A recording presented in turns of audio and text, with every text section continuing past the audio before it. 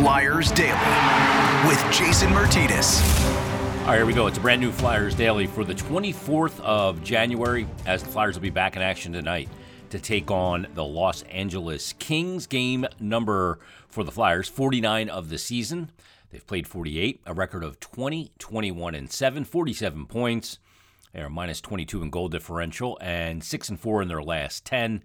And on the home ice this season, Flyers actually been better on the road. 10, 12, and 1 on the home ice, 10, 9, and 6 on the road so far this season. It's the Kings coming to town tonight. We saw the Kings on that West Coast road trip around the holidays. Flyers got a 4-2 win in Los Angeles against the Kings. They're sitting right now in the third spot of the Pacific Division of the Western Conference. They have played 49 games. They've got 58 points, 1 point back of Seattle, but Seattle's played 3 less games. And by the way, we'll see Seattle for a home-and-home, a rare West Coast, East Coast home-and-home coming up after the break. But the Kings, 26, 17, and 6, 58 points. They are 5-5 in their last 10, minus 8 in goal differential. And on the road this season, they have a record of 12, 8, and 4. So it's the Flyers and the Kings tonight. And the Kings, a team that's certainly taken a step forward. They got some good young players. Still got some sage veterans on the team as well. Obviously, you think of a guy like Drew Doughty, still getting it done, playing for this Kings team. Played in 48 of their games so far this year. He's got 29 points, 3 goals, and 26 assists. But it's been a kind of a changing of the guard up front. Anze Kopitar still playing well, 12 goals, 25 assists, 37 points in 49 games. But Kevin Fiala leads the way. Point per game player. He's played in all 49, 16 goals, 33 assists, 49 points, 11 power play assists, 6 power play goals. So they've turned a lot of the guys over, made a lot of changes, got some good young players, like I said before, guys like Byfield and more on the way. They make that addition of Philip Deneau, and they're a team that can certainly look like they're in prime position to make the playoffs in the Western Conference. Many have come for Jonathan Quick to try and dethrone him. None have succeeded in total as of yet. He's finally in the final year of, I think, what was a 10-year contract, and Quick's played the bulk of it for him. 26 games played, record of 8, 11, and 4, and an .884 save percentage. Guy that, even at this point in his career, still competes like crazy. Always been a big fan of Quick, the way he plays, the way he approaches the game, but he is also 37 years of age. So we'll see if it's Quick tonight versus Carter Hart at Wells Fargo Center. Obviously, Felix Sandstrom played the game the other night for the Flyers. After the first 3 goals that were scored against him, really 3 that he didn't have much of an opportunity on. Flyers come all the way back in that game against Winnipeg, get it tied at 3, and then that kind of just slow roller along the goal line ends up going through Sandstrom and in. And, you know, in yesterday's episode, Bill Meltzer and I talked about it. I think it's a very frustrating goal, not only for Felix, but for the head coach as well. So let's get to a couple Twitter questions. And, you know, some of the stuff that I'm seeing on social media about, you know, oh, they should trade or just get rid of Felix Sandstrom.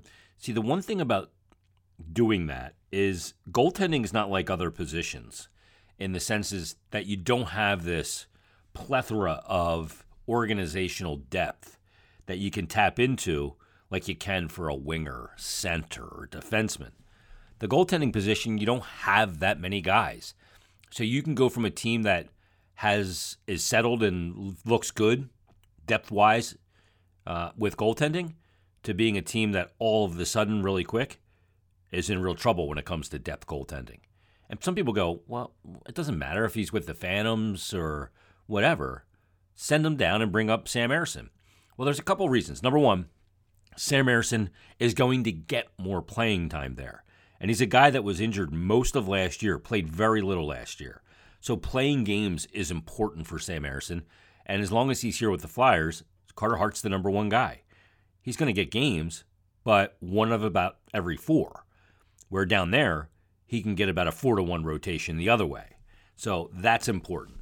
That's number 1. And then number 2, obviously you have to put Sandstrom through waivers. I think he'd probably clear waivers. But if he didn't, and you already have Grosnick out down there, and remember, Ersson was out most of last year injured, then all of a sudden you could be going, we're in trouble from an organizational depth standpoint with goaltending.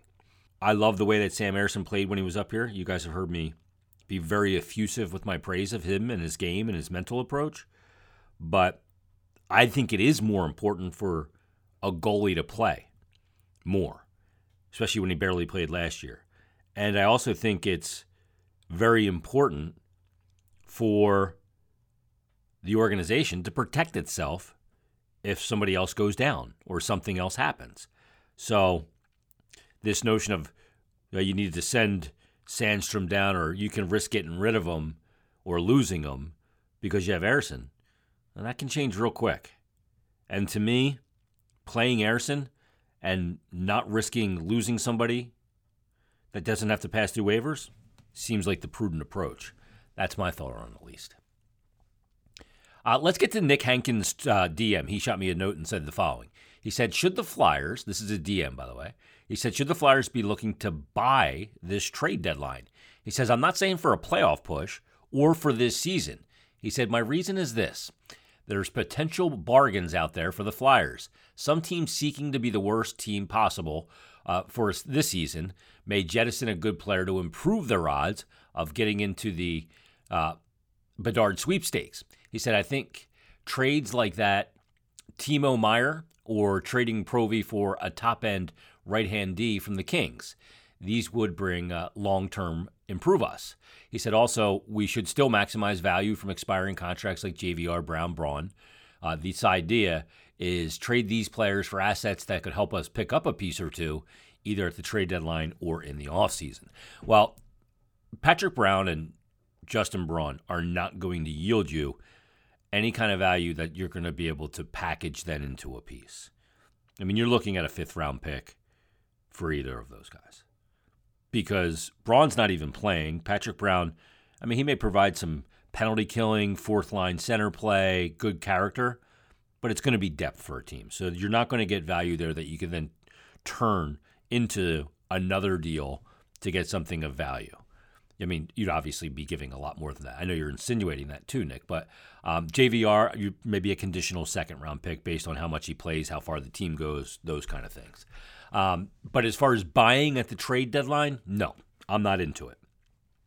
I'm not buying pieces at the trade deadline. I got another note from a guy asking me if I would be interested in making some sort of deal for Elias Pettersson with this year's 1st-round pick because it may fall between 7 and 13. First of all, I'm not taking this year's pick out, even if it's with a 6% chance to land Bedard. I'm not doing that. As much as I like Elias Pettersson, I don't like him that much. And I'm not making that deal. Because this draft, I will get another Elias Pettersson. Plus, Elias Pettersson is already getting paid good money. Any pick that I have this summer is not getting paid good money. Now, there's an unknown because I don't know what that player is going to turn into. But no, I am not trading. I'm not in a buy situation really under any shape or form, which is why I think any player with contract on it that does potentially get moved, whether, like you brought up, Nick, Provorov or Hayes, whoever, any player that's got term left, I'm not really interested in doing those deals now because I think they're more off-season deals. So, I don't think you're going to be able to swing those kind of deals in season. And again, I'm not buying. I'm not buying at this deadline. I mean, unless something absolutely bowls me over, I'm not buying. And I'm not giving up my 2023 first-round pick because the lottery odds say that I'm going to draft probably around 8. I'm not doing that. I still keep the lottery balls in there. And knowing that with this draft, presumably whatever I trade him for, I'm going to get at least that good of a player in this very deep draft. So, I mean, I'm looking for a player that, like Kyle Connor, who was taken 15th overall, going to score 40 this year. I'm looking for a player like David Pastrnak was taken 25th. Yeah, those players happen every once in a while, but this draft is apparently special. So if I'm drafting 8th, I'm going to still get a good player. So no, to your question, Nick, I'm not entertaining the thought of buying at all. I don't think it's a buy situation. There's been a lot of extending going on at deadlines for the Flyers the last couple of years. I'm not extending, and I'm not buying. Those are the two things I'm not doing at this deadline. Now, the deadline's coming up on March 3rd, but I'm not extending, and I'm not buying. That's my philosophy on it, going into March 3rd. All right, Flyers tonight taking on the Los Angeles Kings. We'll break it down tomorrow. Flyers-Kings tonight, can they sweep the season series? So we'll find that out tonight. And we'll break it down tomorrow on a brand new Flyers Daily.